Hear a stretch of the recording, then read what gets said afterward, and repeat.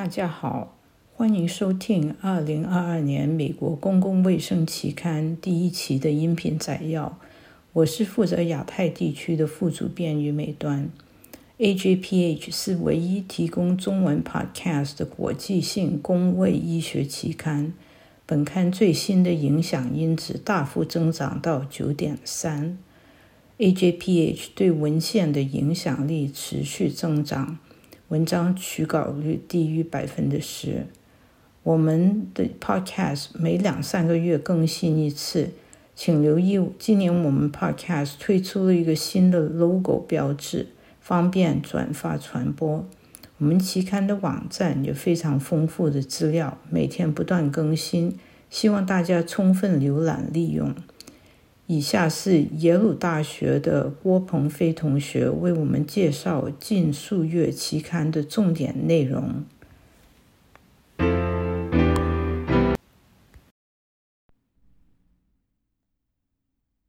我是耶鲁大学博士生郭鹏飞，我将展示本刊2021年12月刊到2022年2月刊的重点内容。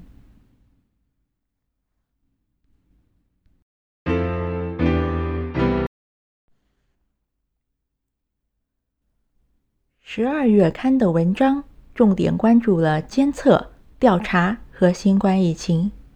讨论了家庭保健工作者的身心健康、新冠疫情的影响在现役美国军队中的种族和民族差异，还有如何谈论火器伤害和枪支暴力，以避免刻板印象和污名化。在本期的 COVID-19 和数据收集专栏中， AJPH 访问了那些执行国家的长期监测和调查计划的人。新冠疫情给他们的研究开展带来了哪些影响，以及为继续收集数据，甚至为扩大数据收集进行了哪些设计上的修改，以应对新冠病毒大流行。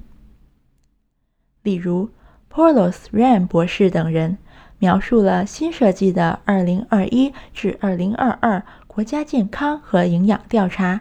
Enhance。该调查改变了现场调查方式，改为在参与者家中和移动检查中心，从而安全地收集数据。同时增加了 COVID-19 相关的新调查内容。其中最值得注意的是抗体测试，这将为对 COVID-19 病毒的自然感染和疫苗诱导的免疫力进行全国估计提供数据。随着可用的数据越来越多，人们将能够进一步研究国家监测和调查系统的变化对数据质量的影响，以及 COVID-19 对国家健康水平的影响程度。此外，谈论火器伤害的预防、自杀和社区暴力可能很困难，而且我们使用的语言对这些信息的传递十分关键，不小心还可能加重刻板印象或污名化。佩兹博士及其同事总结了与枪支相关的语言事例，感兴趣的读者可以参考他们的观点文章。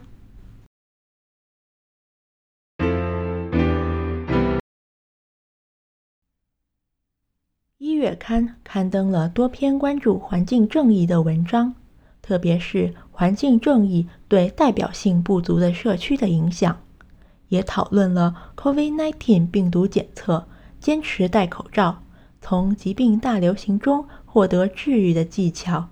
以及在家工作者的健康结果的文章。Levy 和 Hernandez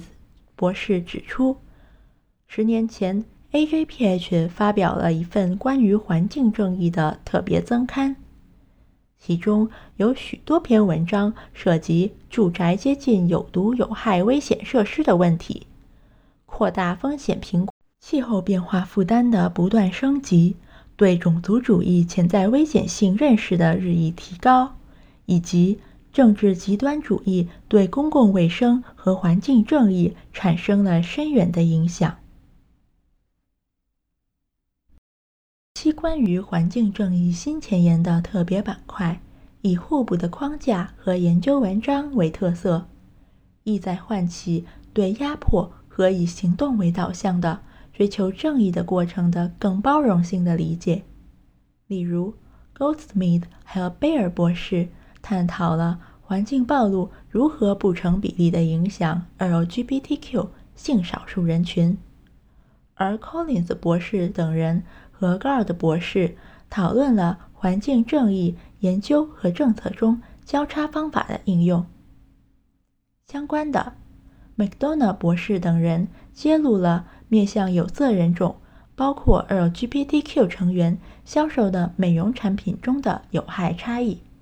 并呼吁在化妆品行业内进行监管变革。博士等人总结了与环境保护署 EPA 和儿童健康保护办公室 OCHP 以及 EPA 儿童健康预算相关的儿童环境健康里程碑、成就和挫折，并提出了审查儿童环境健康监管框架的建议，并呼吁应该加强该机构在科学和政策方面的优先地位。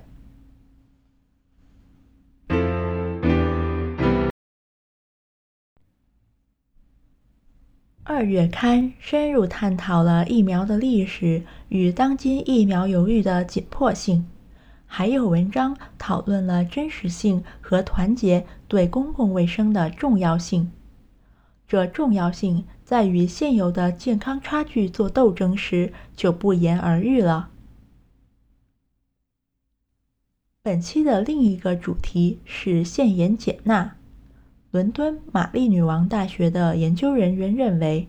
现在世界各国政府面临的问题是，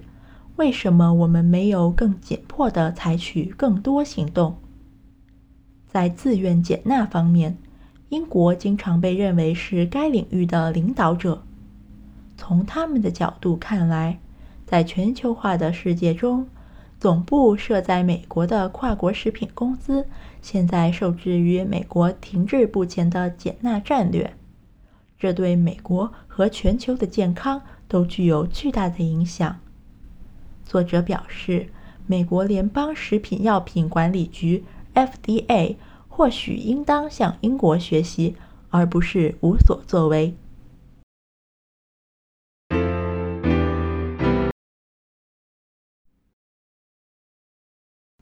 2月增刊重点关注了美国阿片类药物和疼痛危机，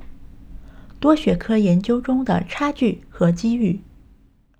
本期选择的文章主要是关于解决工作与阿片类药物联系和过量服用危机。本期特刊还包括对疼痛治疗交流、慢性疼痛、死亡证明、处方等方面的研究和观点。美国卫生与公众服务部 HHS 在2017年宣布阿片类药物危机为突发公共卫生事件，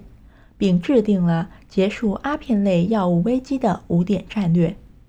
作为这些计划的一部分，美国国立卫生研究院 NIH 作为美国卫生与公众服务部的一个组成部分，旨在推动科学突破，以发现新的和更有效的方法来预防阿片类药物滥用、治疗阿片类药物使用障碍和管理疼痛。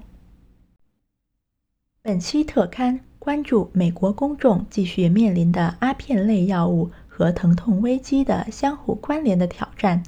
旨在促进应对这些挑战的生物、心理、社会、行为等方面的努力。毕竟，这些挑战在 COVID-19 病毒大流行期间只会增加。